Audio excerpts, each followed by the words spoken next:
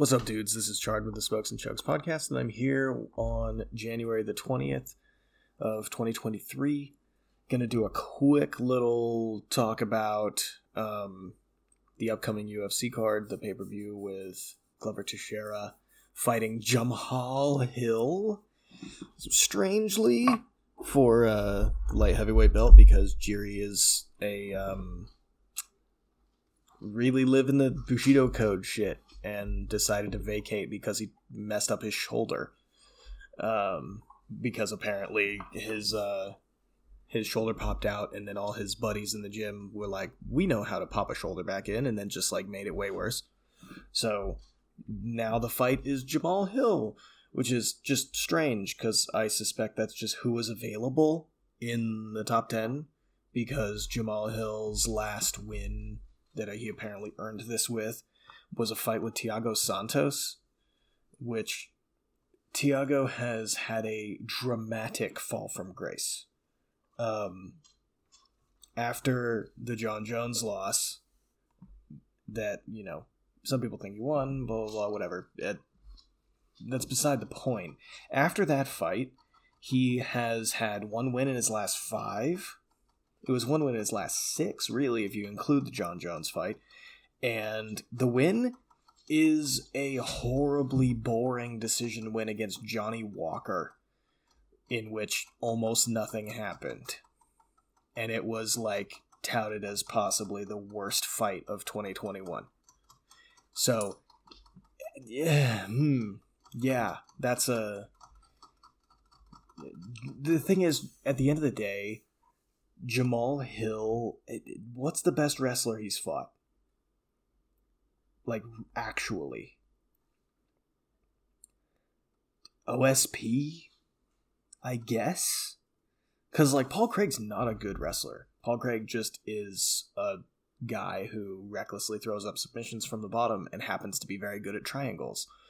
And other weird shit from the bottom that sometimes works. The, Nikita Krylov fight is genuinely hilarious, in which Paul Craig is just getting the shit beat out of him on bottom for a lot of that fight. And then he goes, oh yeah, I was kind of encouraging Krylov to just throw some punches more, so I like loosened up so he would, and give me the opportunity to throw the triangle up. Like, Paul Craig just straight up said, like, oh no, like, I just was letting him hit me. And, you know, awesome. I love that. But also it's really stupid. It's a genuinely, like, awful way to fight. And that's kind of the story Paul Craig had with Jamal Hill as well, in which Paul Craig, like, horribly destroyed Jamal Hill's arm / elbow / shoulder. Oh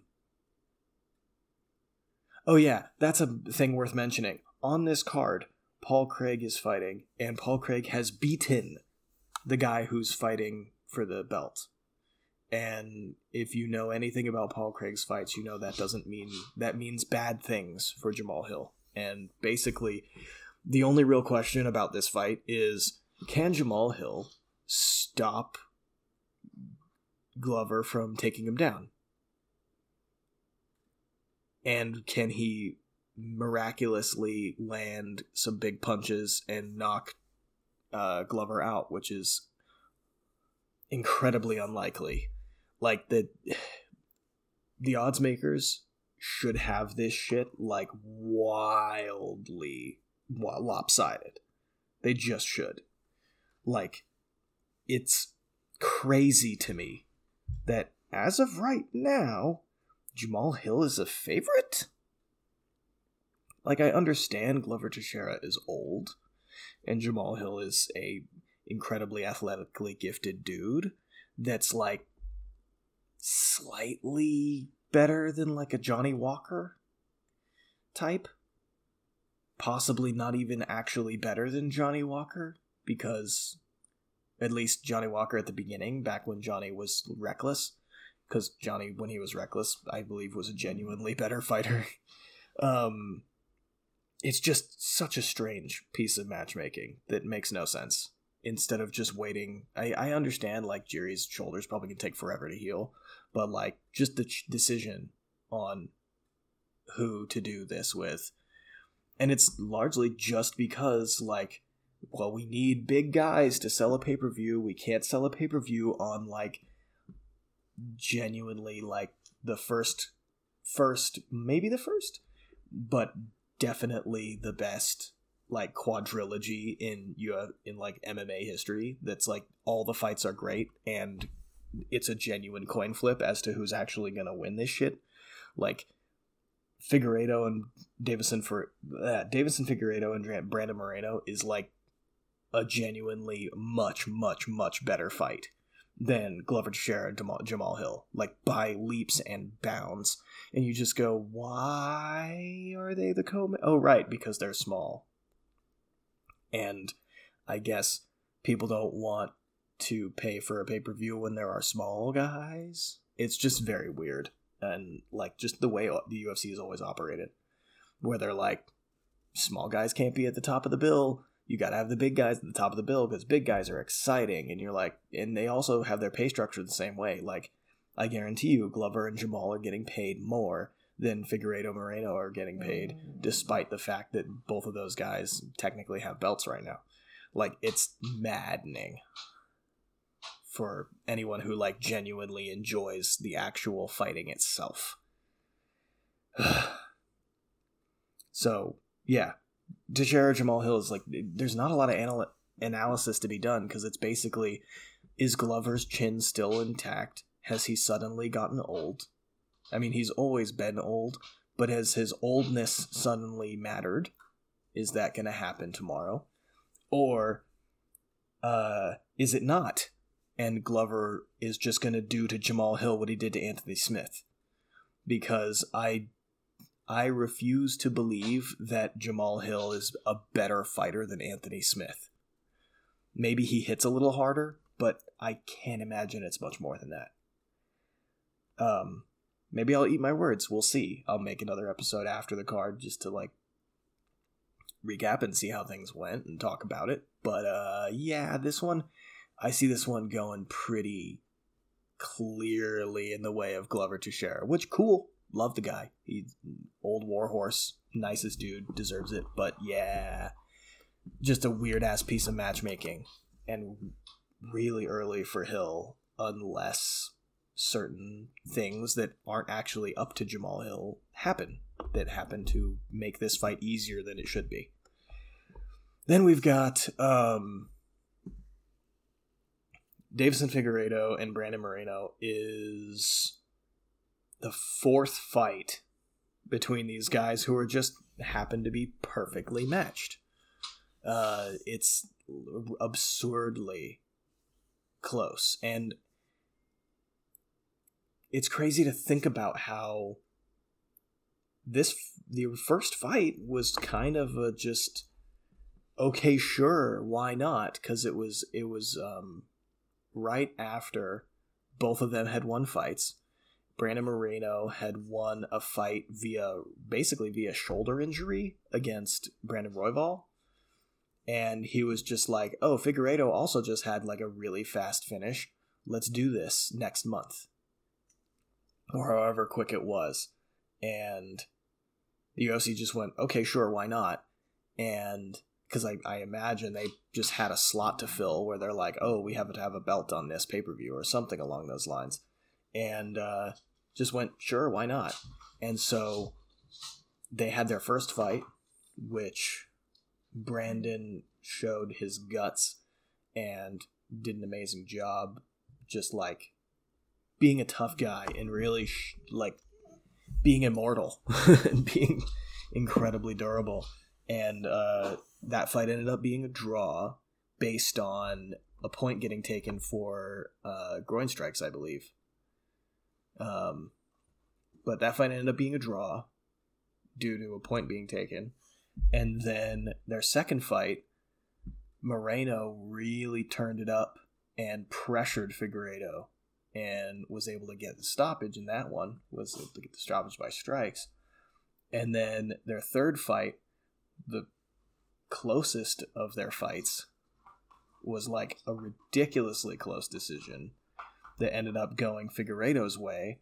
And then, since then, Figueiredo has not fought, but Moreno fought for the interim title against Kai Kara-France, which was also a close, crazy fight that ended up with Moreno landing like a liver kick and getting the interim belt. And now we've got this fourth one. And it's the beautiful thing about a fight like this. And sometimes it happens in trilogies, but this one's like a big quadrilogy where, like, for example, you can compare it to DC and Stipe. Like, Daniel Cormier and Stipe's third fight was just so, like, who knows what's going to happen? And especially because, like, you expected Stipe to use the body shots and be like, okay, well, clearly he's vulnerable to body shots. I'm going to start doing some stuff with this. And then he just doesn't really. Like, he occasionally threw one, but he didn't, like, really go to the well like he did at the end of that second fight between DC and Stipe. But, like, that one was such a crazy toss-up. And this one feels the same way, where it's like, these two guys have fought so much, but I still have no idea who's actually, like, I don't think either of them is actually any better. I think Moreno has evolved and changed as a fighter more, but that doesn't necessarily mean he's better. I think it's just made the matchup more interesting because it makes it now not just a coin flip or a who's tougher, who's getting old, things like that. It's like, now it's more of like decision based. Now it's become almost more technical now of like, oh, well, like, who's going to pressure harder, who's going to use the right technique to make this happen. It's like it's gotten more interesting with time, and I love that. It's awesome. And I'm not going to make a strong prediction of one way or the other. Like, I would, if I was making a dollar bet with a friend, I would pick Moreno, but with no confidence, because who the hell knows? And that's what makes this fight so compelling, because we've seen it so much, and yet we still have no idea. And every fight's been good. That's another part of it, is like, there's been no stinkers. Like, all three of those fights have been good, and hence why the UFC's willing to do a fourth one. So yeah, it's awesome, and that's the most exciting fight of the night, in my opinion. Next we have Gilbert Burns and Neil Magny. Man, Gilbert is just a G. He just doesn't, he's like, yeah, sure, let's do this, like, to pretty much anybody. Like, Neil Magny is number 12, Gilbert's still at 5, and he couldn't care less. Now, I suspect a part of that, as will be reflected in the odds, I think he's like Gilbert's a massive favorite right now, for good reason. Neil Magny, if you don't let yourself fall into the typical trap that Neil Magny sets, being, hey, I'm tall and not that strong, you should clinch with me. And when you do, you notice, like, oh, I'm actually, like, not that hard to control. And then he goes, but eventually you get tired, and then Neil Magny's clinch becomes extremely effective. That's not something that I suspect Gilbert Burns will fall into, because if you clinch up with Gilbert Burns, he's going to throw you and start grappling with you and start doing things that you don't want to do. As well as Gilbert Burns is ungodly strong. Like, I would strongly suspect that Gilbert Burns is much stronger than probably the last few guys Neil has fought. I mean, let's take a look at who the last few guys Neil Magny has fought, shall we?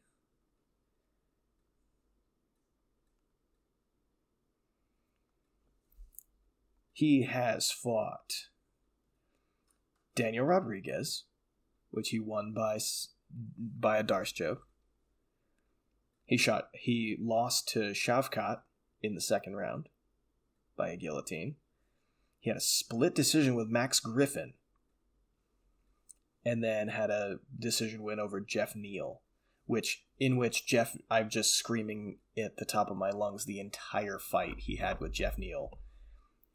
at Jeff Neal to use body strikes, because Jeff Neal, for some reason, likes to forget that the body exists and just like headhunts always, and it's like incredibly frustrating because it's like, dude, you throw so heavy, you hit so hard, why do you never go to the body? And I'm like screaming it the entire time, and then in the second half of the third round, you hear DC go, man, I think Jeff Neal would like do really well to like try to work the body a little more.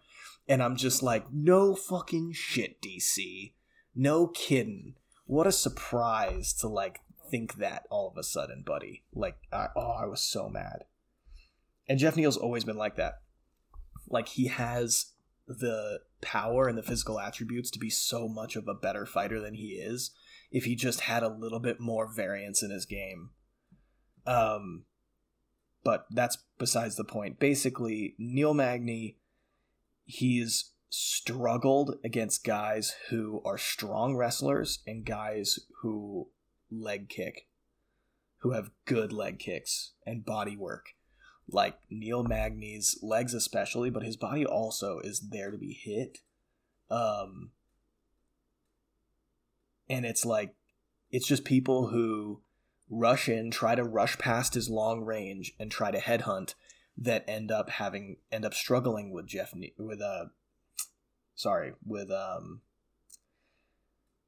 with Neil Magny. Like Daniel Rodriguez was just like, okay, sure, I'll just do some clinching with you and try to box with you. And that's the last thing you want to do with Neil Magny, because he can jab you up from all the way out, and he has great technical clinch game. And D-Rod is not the sort of guy who's going to start like ripping hard shots or start elbowing on the break or things like that when he's clinching up with somebody. So it's just like, I don't see him having a lot of chance against Gilbert, because Gilbert is so explosive and genuinely a great wrestler and a great grappler that like, and he has a furiously powerful leg kick that like, I mean, he was getting Khamzat to wobble on his calves a little bit just on like the power of his leg kicking and his low kicks. Like, yeah, like, I mean, you saw how effective he was against Khamzat, who is every bit as long as Neil Magny, effectively. And I just don't think Neil Magny can handle the same kind of intensity that Gilbert brings, especially when it comes to grappling. So that, like, I understand Neil Magny is also, much like Gilbert, is the like, I'll fight anybody sort of guy, which is awesome. But also I feel in this instance, it's gonna bite him in the ass and he's not gonna look good. He's gonna have a really rough night against Gilbert. Next we have Lauren Murphy and Jessica Andrade. Jessica Andrade is back, staying at 125 as just like a tiny tank. And is probably gonna do some like absurdly, just some crazy like strong person things, like pick Lauren Murphy up and like throw her around. Will she use a jab? Maybe. Probably not. I feel there's a problem with a lot of like shorter, stockier fighters that they just believe that jabs don't work because their arms aren't long enough. But that is not the case. Look at, I mean, a great example is Robert Whittaker versus Adesanya 2.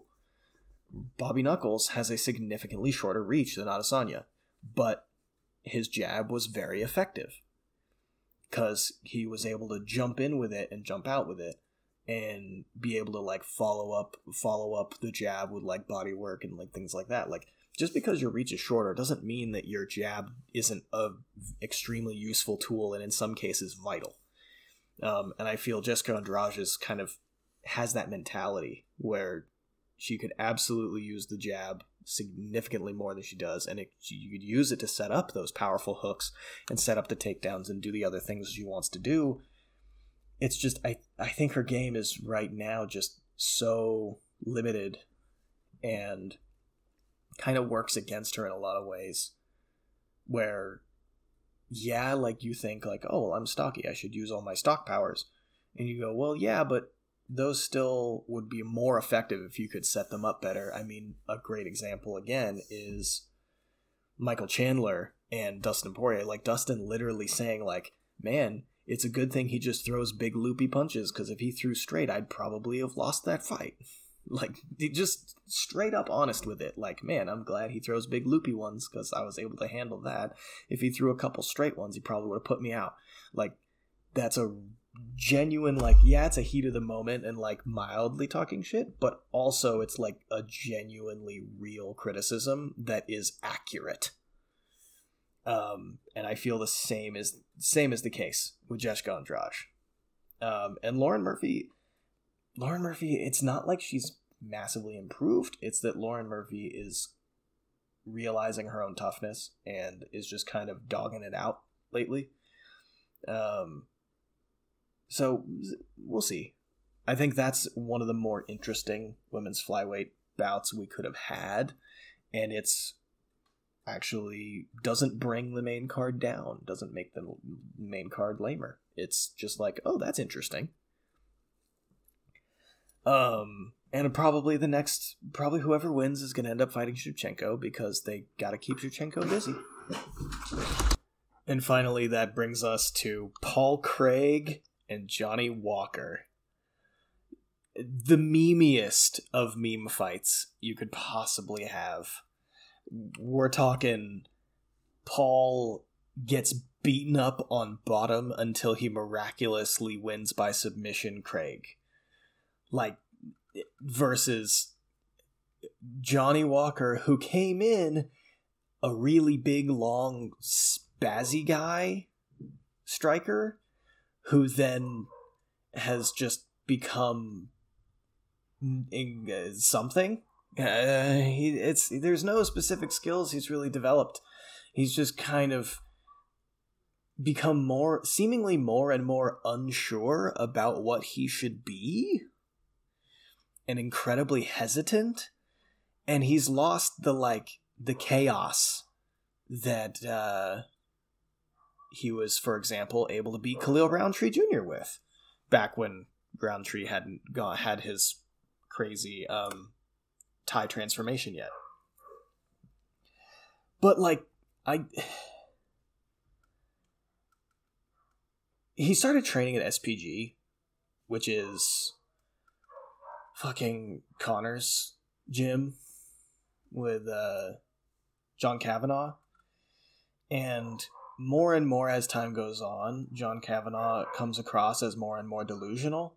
I mean, it's one of those situations where Johnny Walker has all the physical attributes you could ever want out of a light heavyweight that you would want to form into a champion, but part of what made him work is that his excitement to be explosive and his like kind of chaotic style, which he just comes across as kind of stupid and weirdly lovably stupid, but just stupid also. And Paul Craig's not an idiot. He knows what his skill set is, and he's fully committed to that skill set. And he doesn't really care. Like, all his fights, pretty much every fight he's in, he gets beaten up. And he's cool with it. He's not delusional. He doesn't pretend like, oh, I was winning that whole fight. Like, he has no delusions about what's going on. He just likes the way he fights and goes, well, this is the thing I'm good at, so if it works, awesome. If not, oh well, I'll get knocked out.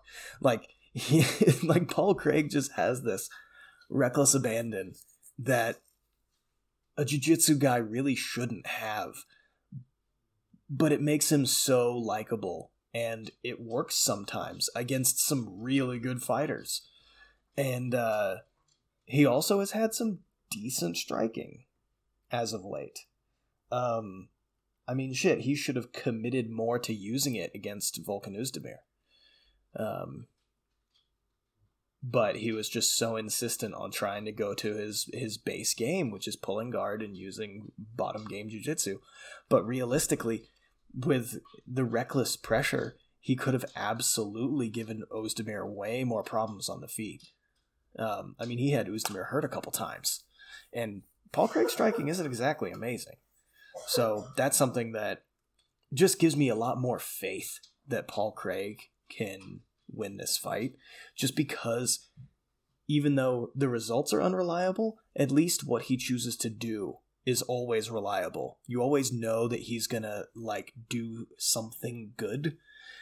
And he's gonna really get after it, whether it works or not. Whereas Johnny Walker is just a giant question mark. He's just a giant question mark wrapped up in physicality that sometimes will get utilized and sometimes won't. So yeah, I'm definitely, if I had a buck to put on it, I'd put it on Paul Craig. Paul Craig. No questions asked. We have, and that's this card's very top heavy. It's very pay-per-view heavy, which I guess is somewhat refreshing. If only the main event didn't kind of be pointless. But at the same time, it's like, hey, you actually made an effort. The UFC actually made an effort to make the main event or the main card of a pay-per-view have things that might persuade someone to spend money on it. While it's far from what you would hope, it's still a lot more than they've been doing lately. They've had some ass pay-per-views over the last few months. But onto the prelims, there's really only a couple things I'm even going to bother mentioning. Firstly, the ghost of the corpse of Mauricio Shogun Rua is fighting some Ukrainian guy, and he's already said it's his retirement fight, which, if Frankie Edgar's last fight is anything to go by, is just a really bad omen. Just don't say that. Don't do it. It's a mistake. And honestly, I think it's awful that he still is fighting. I think he should have quit a long time ago. I mean, look at it this way. People will say, oh, but Glover Teixeira is older than him. You go, yeah, but also Glover Teixeira wasn't fighting elite level competition until he joined the UFC in 2012. Shogun Rua was in Pride fighting Rampage in 2003. Well, he might not have, I forget. He might not have been fighting Rampage, but he was in Pride in 2003, bro. Come on. This guy, because it, the old Indiana Jones quote, it's not the years, it's the mileage. And oh boy, does Shogun Rua have a lot of miles on the clock. Fuck, man. I mean, I think his last win was against Little Nog, when Little Nog was 44 and had an absurd amount of miles on him. And I guess before that was Tyson Pedro, who was really green at the time. It's just, it's like the Frankie Edgar situation. Frankie Edgar should have retired a couple years ago. We didn't need to see him get flying knee KO'd multiple times. I feel the same way about Shogun. His legacy is in stone. He shouldn't keep fighting. I don't know if it's financial troubles or whatever, why he kept doing it, but man, it's tough to watch. And I hope he doesn't just get blasted by the young up-and-comer as his retirement. Because that shit fucking sucks, and it hurts every time we see it when that happens to a fighter. And then the only other couple I'm gonna bother mentioning is Gregory Hobocop Rodriguez. RoboCop, he has a last-minute replacement, Brazilian local guy. Who knows? But RoboCop's dope. So maybe he'll have a good fight with a guy we've never heard of, or maybe he'll just blast the dude. We'll see. Last minute replacements are always weird like that. Shamil Abdurakhimov and Jayton Almeida at heavyweight. Jayton Almeida is like a ridiculous favorite, like 975, like minus 975 favorite, like laughable favorite. And I suspect it's largely, I suspect it's not skill based. It's just because Jayton Almeida is in good shape and Shamil is really not.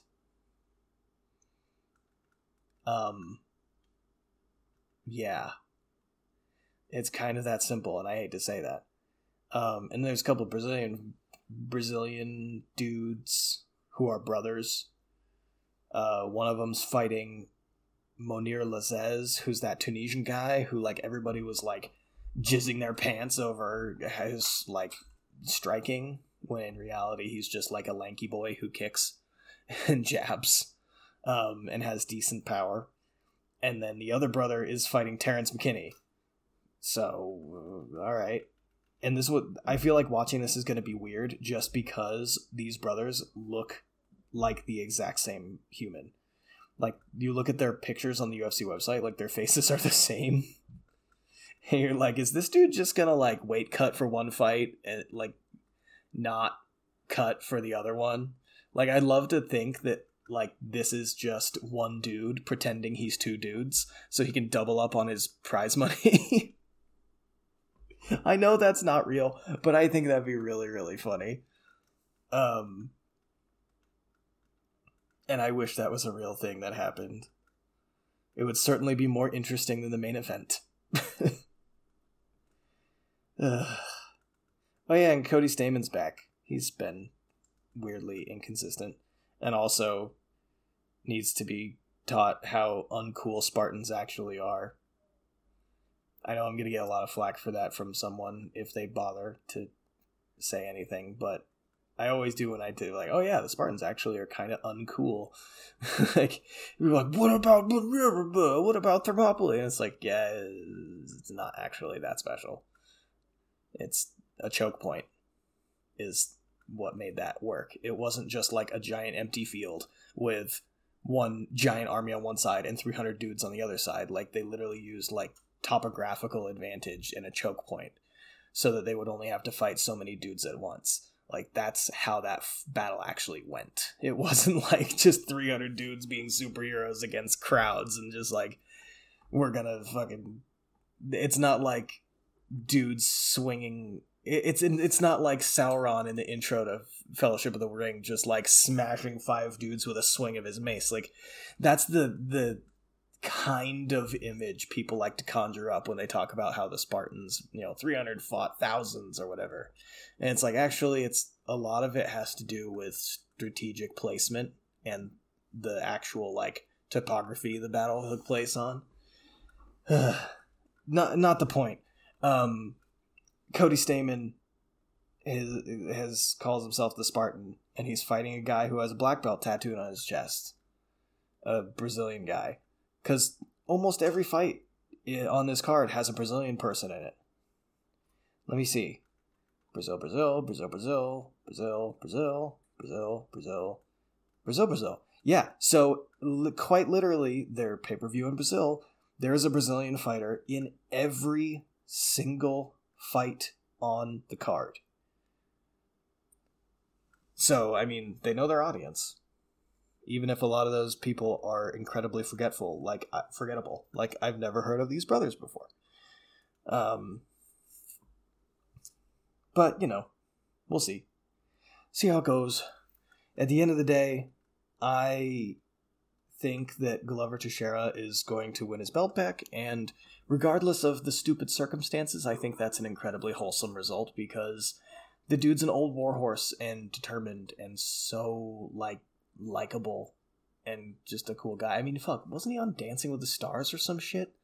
And he was just this, adorable... No, that was JDS. But it's a similar likability and, niceness to Junior Dos Santos. Like, they're the same kind of adorable. So, regardless of the stupid nature of it, I think it would be wholesome to see Glover Teixeira win again and get a belt, even though it's clearly belongs to Jiri.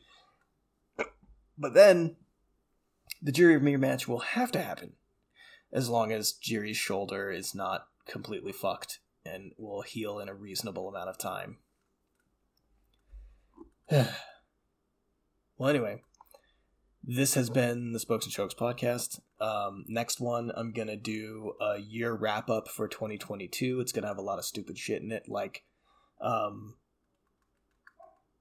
usuals, best fight, etc., like best knockout and stuff, but then it's also going to have things like just all the dumb shit that happened, but also appreciate the cool shit that happened, and like appreciate cool fighters that are doing things like fucking Drew Dober being like, I am immortal, so I'm gonna do immortal things, and it works. So that's gonna be the next one. I'm gonna try and crank out. I'm gonna try and actually be consistent and do these weekly. It does mean they're probably gonna be a little bit shorter. They're gonna be in like the 30-minute range, at least a bunch of the time, just so I can like kind of get my thoughts out quickly and not have to try and like kill time or like talk about fights that no one actually wants to hear about. And I'll just like, it'll be easier to like find the time, just because like I do still want to ride my bike and I still want to talk about BMX things too. And I'm going to try and put together something for that as well. Talk about the year in BMX as well. And all the rad shit that happened and all the rad people in it. I'm also trying to put out an edit that I'm like just finished up, and then I'm filming for another one, and like I got a lot going on, or at least it feels like I do. So squeezing in the podcast is just going to be easier if I'm not super concerned about trying to make sure it's an hour long. So for those of you who, a handful at most of you that like actually listen to these things, I greatly appreciate it, and hopefully I can keep it actually going and not have it be terrible. So, thank you again for listening, dudes, and I'll catch you next time.